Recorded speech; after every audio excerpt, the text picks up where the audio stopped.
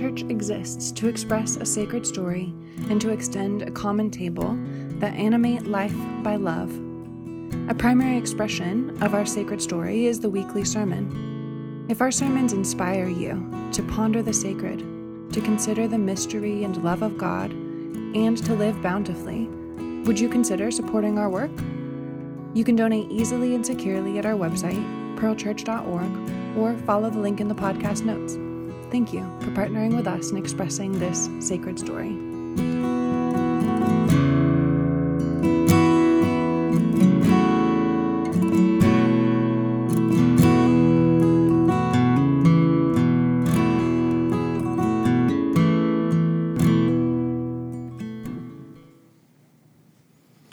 Will you pray with me? Oh God, may we enter your rest. This Advent, may we make space for you. In your name we pray. Amen. You may be seated. Well, today is the first Sunday of Advent, and this is a special time for me. I made my husband yesterday wake up and help me decorate the whole house for hours and hours and hours, because that's what my family did. When I was a child, our family took Christmas extremely seriously. First off, there was not to be one hint of Christmas music until the full 24 hours of Thanksgiving had fully passed. But then, the day after Thanksgiving, we popped out of bed at the crack of dawn and got to work. My mom had one of those Dickens villages, but it wasn't really a Dickens village. It was more, and it is to this day, a Dickens metropolis. It was so large that there were separate sections for the richer and the poorer inhabitants of her Dickens village, and there were several postal codes in this village. We were decorating. Our decorating took the full 3-day weekend, and when we were done, the house was a Christmas miracle, and we loved it. But what I loved most of all was the weekly Advent candle lighting. Each Sunday night, we would dim all the lights at the dinner table, and my parents would read about the angels and the shepherds and Mary and Joseph. And we'd sing a song, and we would light 1, and then 2, and then 3, and then 4 candles. And so as the weeks progressed, the room would get brighter and brighter. It was special. And even before I understood the words we were saying, my little heart knew that we were celebrating God's love coming into the world. Advent, which begins today, is a season all about longing. Now, historically, these 4 weeks leading up to Christmas have been used for the church to remember the long ages of longing that led up to the birth of Christ, and for us to remember today our longing for the kingdom of God to come in fullness on the earth. Now, as a child, I was taught that the longing of Advent was for a Savior to come to save us from our sins. That's what the people were longing for a Savior to come to save us from our sins. But over time, I've come to understand that the longing of Advent, the groaning of the first century Jews for a Messiah, just like the groans of their ancestors in Egypt and like the groans of the oppressed and marginalized people through all ages, the groaning and the longing was for ways that make for peace. For ways that make for peace, for wisdom. Wisdom for daily life, wisdom for relationships, wisdom in our governance, wisdom that makes human life flourish and that brings equity and peace among us. And the coming of Jesus is the coming of one who leads us into those good ways. In short, the longing of Advent is for thy kingdom come, the good ways of God to be known and lived among us here. During this season of Advent, our sermon series will be Making Space for Christ, which means making space for the wisdom of Christ, for the ways of Jesus that lead to human flourishing. And each week in our sermons and in our weekly devotional that we have, there's some in the back and at the table in the lobby, we're looking at a practice a practice that opens space in our lives, in the details and the humdrum of our lives for Christ. These devotionals have specific ideas on how to practice the things we talk about on the Sunday morning. So we hope you'll pick one of these up. They're also at our website to download. This week we begin making space for Christ through the practice of rest. Now, it's not lost on me that speaking about making space for rest at the start of the holiday seasons might be a bit ironic. Because on top of the normal stressors of life, the holidays pack a bunch more onto our plate.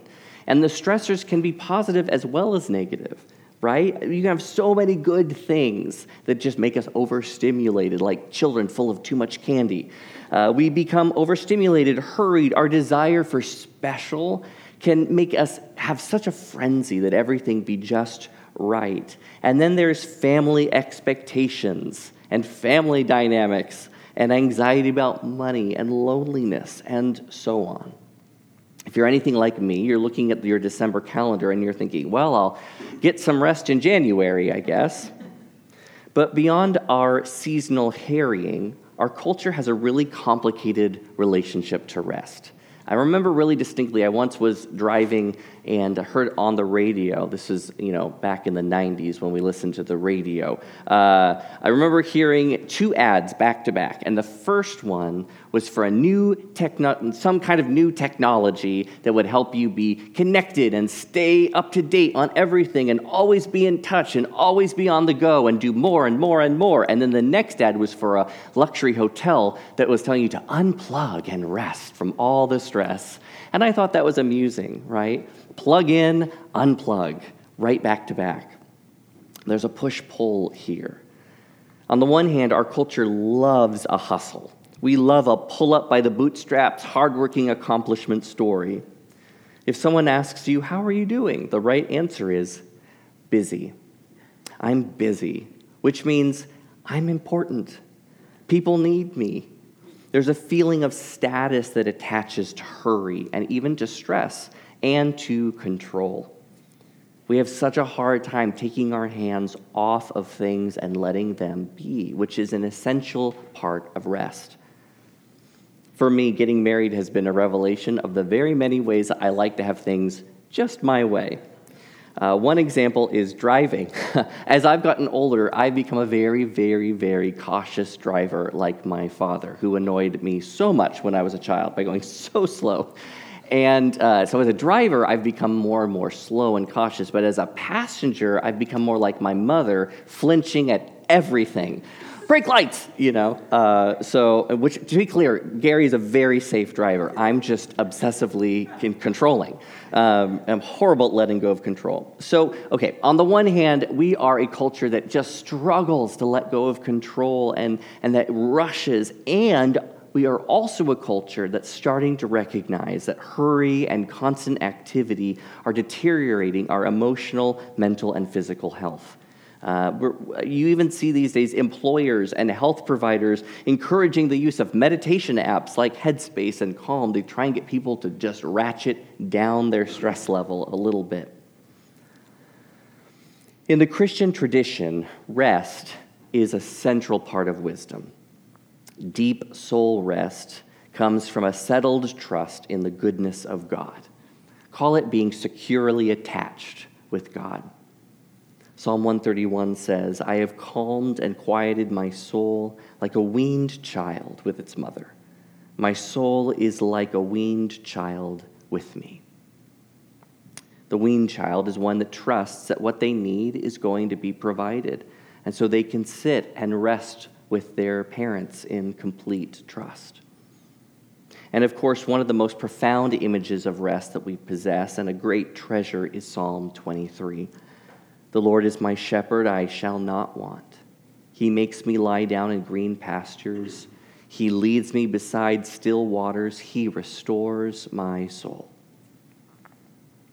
This kind of deep trust marked the life of Jesus. Last week, I made the comment that Jesus was relaxed. He was at peace because he knew himself to be living in the kingdom of God.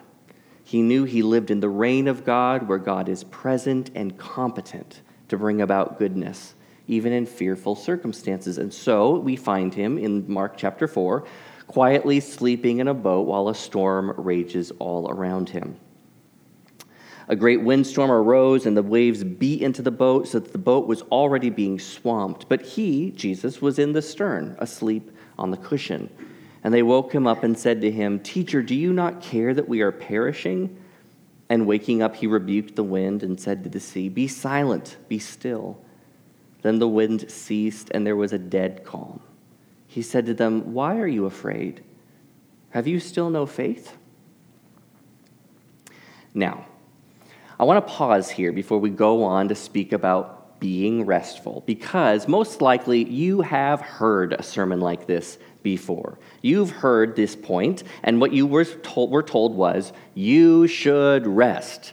Go home and try to rest. Slow down. Don't be so hurried. And probably you've heard that passage from Mark before, and what we hear is Jesus' question haunting us. Why are you afraid? Do you still have no faith? And so, feeling kind of guilty about our lack of faith, we try to feel calm. And have you ever tried to feel calm and collected when you're anxious? Just stop. Have you tried this? And what we end up is we feel more stressed, because now on top of our stress, we're supposed to not be stressed.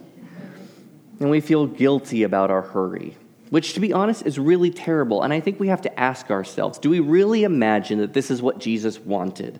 That Jesus wanted to come to harried, stressed out, anxious people and to make them feel worse about themselves, to shame us into rest? Do we imagine that this works, that this is what God wants for us? What I think we need to do here is to sharply distinguish between settled beliefs and character, the kind of person we've become, the ways we now are, and practices which can form us into new ways of being. Or to put it another way, we need to distinguish between the end result of being restful and means that help us along the way toward being that way. This is the distinction between training and trying. If we're told, be restful, or even believe that God is good, trust God, well, we could try to do that just right now. But mostly what that would mean is we would pretend to believe some things that we don't yet believe. Like, God is good, the world is a safe place to be, I don't need to be in control, right? We could pretend to believe those things. And then we would also pretend not to believe some things that we do in our deepest hearts really believe. If I don't take care of myself, no one will. God isn't very trustworthy. The world is terribly unsafe, etc. And we could just cover over all of those things and just act a certain way. I think that's a situation for a lot of people. We're told there are ways we ought to be, for example, restful, trusting in God. And so we try hard to behave in those ways. And if we cannot, we are hard on ourselves and we just buckle down and try harder. But what if we heard Jesus' question in Mark 4 in a different tone of voice? Jesus, asleep on the stormy sea, clearly sees the world, sees God, and sees his own life really differently than the fearful disciples do. He's seeing a different world.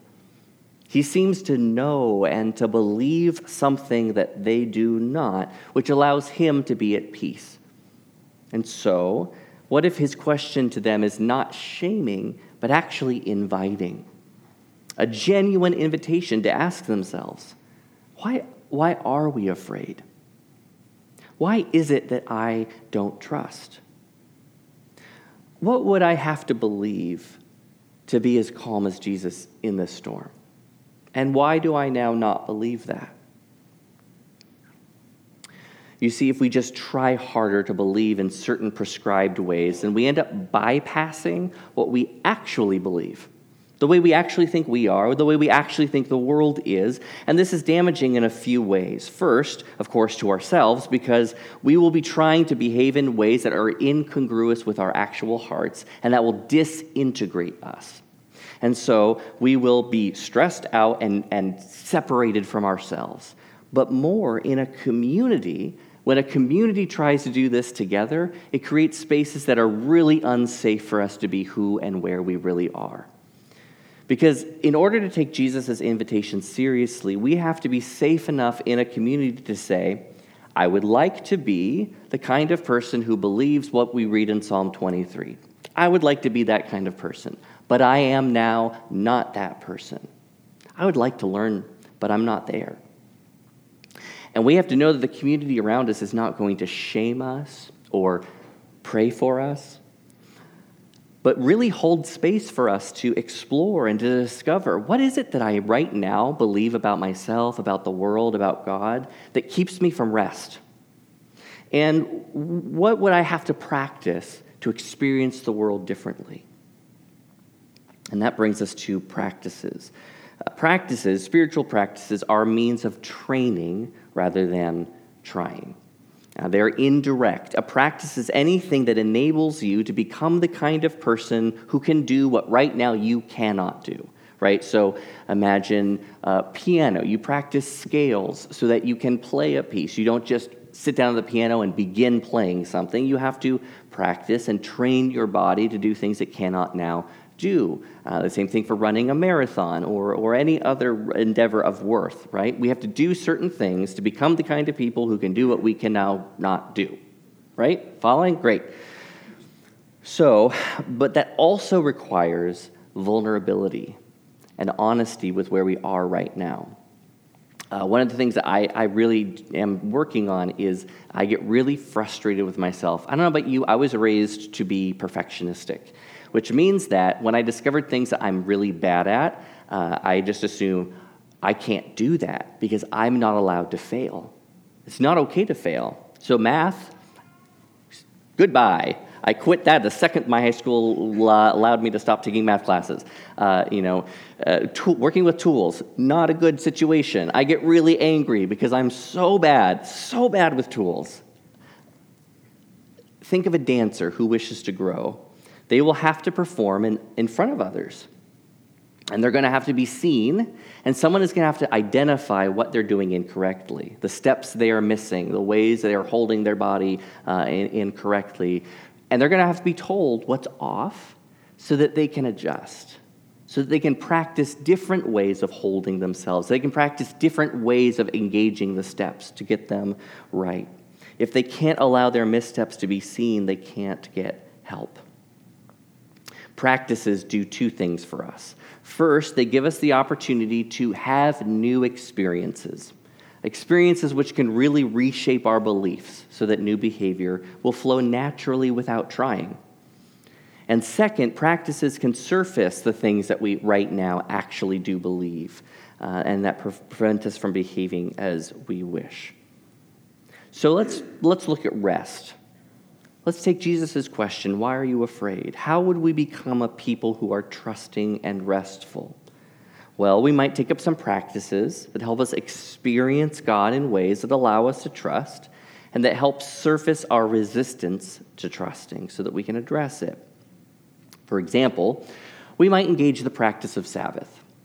I'm constantly interested in the fact, and there's no shame here, it's just really interesting to me that this is the only one of the 10 commandments that we regularly think are just thoroughly optional. Just not really that important. Like Sabbath, meh, if I get around to it. It's really the only one. In part, I think this is because Jesus spent a lot of his teaching undoing some really unhealthy ways that Sabbath was being enforced, to show that Sabbath, and like Sabbath, all practices are meant for our good, right? They're not things we have to fulfill just because God said. They're things that are really wise and life-giving. And so anytime you engage in a practice and it's just crushing, it's probably not the right way, or it's sitting wrong, and you should probably take a step back and reevaluate and find a healthy way to engage that practice. But Jesus' point that Sabbath is for the good of humans was not to say that rest was unimportant or optional, only that Sabbath isn't meant to crush us. Imagine, what would it take realistically for us to set aside a day of the week for delight, for play, for relational connection, and for rest. And realistically, maybe right now in your life, a day a week is unattainable. That's just not realistic.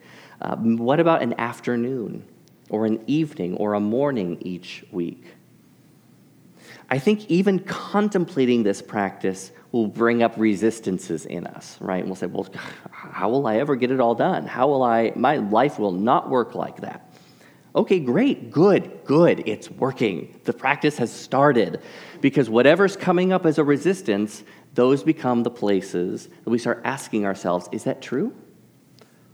And then setting up experiments. What if I tried, being off my phone for a day, or whatever the thing is? Those resistances are exactly the place where Jesus invitingly asks us, why are you afraid? Let's look at that together. And if we tried it, the practice might start to form in us the awareness that if we take our hands off the world for a few hours or even for a day, the world gets on without us okay. Or another practice which I find really helpful, slowing down. And this is our recommended practice this week, slowing down. I tend to live my life at top speed. I wake up in the morning, I have my coffee, I do some prayer, I sit with my puppy, and then I get in the shower, and the first, you have shower thoughts, the things that you're in the shower and your mind's one. The first thing every day that my think when I get in the shower is, what do I have to do tomorrow? Because I'm already 24 hours ahead planning. That's just, I have to call myself back to today. So I have room to slow down. Slowing down can look a lot of ways. For me, sometimes it looks like picking the longest line in the grocery store and then not pulling out my phone to distract myself. Or if I'm driving, and this one really kills me, although less and less, as I said earlier, now I'm this person. When I'm behind someone going slow, not passing them, just staying behind them if it's a safe speed to do so. Now, what happens? Well, resistance will come up, absolutely. I'll get in that line, I'll think, oh, God, I have so much to do today. I can't be in this line waiting forever. This checker is so slow. And here I can begin to ask myself, why? Why do I believe, what do I believe that makes me think I have to go faster? What do I think is so important that I have to rush? What's being challenged for me here? And the flip side, so one, it'll bring things up. Two, when I let myself slow down and not hurry, I tend to notice beauty. I tend to have space for interruptions. I tend to be kinder to the people around me. I tend to settle more easily into awareness of the generosity of God. Hurry makes me focus on what is missing and on scarcity, but slowing down tends to help me turn toward abundance and what is present. To be a person at rest, to say with the psalmist, "The Lord is my shepherd, I shall not be in want," is a deep wisdom. It enables us to be more responsive to what happens in our lives. It enables us to be more generous with our attention, to be less reactive and more creative. This is good and wise. But we don't just try to trust or try harder to rest. Rather, we engage practices that slowly enable us to become restful kinds of persons.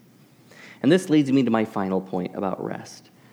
Ironically, we can be in such a hurry to become restful. We can become awfully anxious about our inability to trust. And I think what we maybe most need to hear about rest is that we can rest into who we are now. We can take our hands off ourselves. We are not our own project. Now, that might sound counterintuitive because didn't I just spend 20 minutes talking about practices, right? Well, yes, but here's the thing. Really at the root, what the practices all are doing is opening us up to relationship with God. And in that relationship, Jesus comes and asks us some really good questions. Questions like, why are you afraid? What would you need to know from me in order to relax? What would help you grow in trust? And the thing is that those questions aren't posed just so that you give the right answer. Any one of those questions could be something you hold for years, unraveling them slowly, with the help of friends, prayer, therapy, yoga, journaling, serendipity. These tender questions are not something God is in a hurry to rush us through, because as we tease them out, you start to get into the really intimate depths of your fears and your longings and your desires and your hopes, and that's the place where God loves to dwell. We come to know exactly what we believe about ourselves and the world, about God, and it's tender ground. So to be clear, we're invited on a journey toward increasing peace, increasing rest, increasing trust. And we don't have to hurry ourselves along that journey. Will you pray with me? God, this Advent, may we lean into rest. And may we find you meeting us there.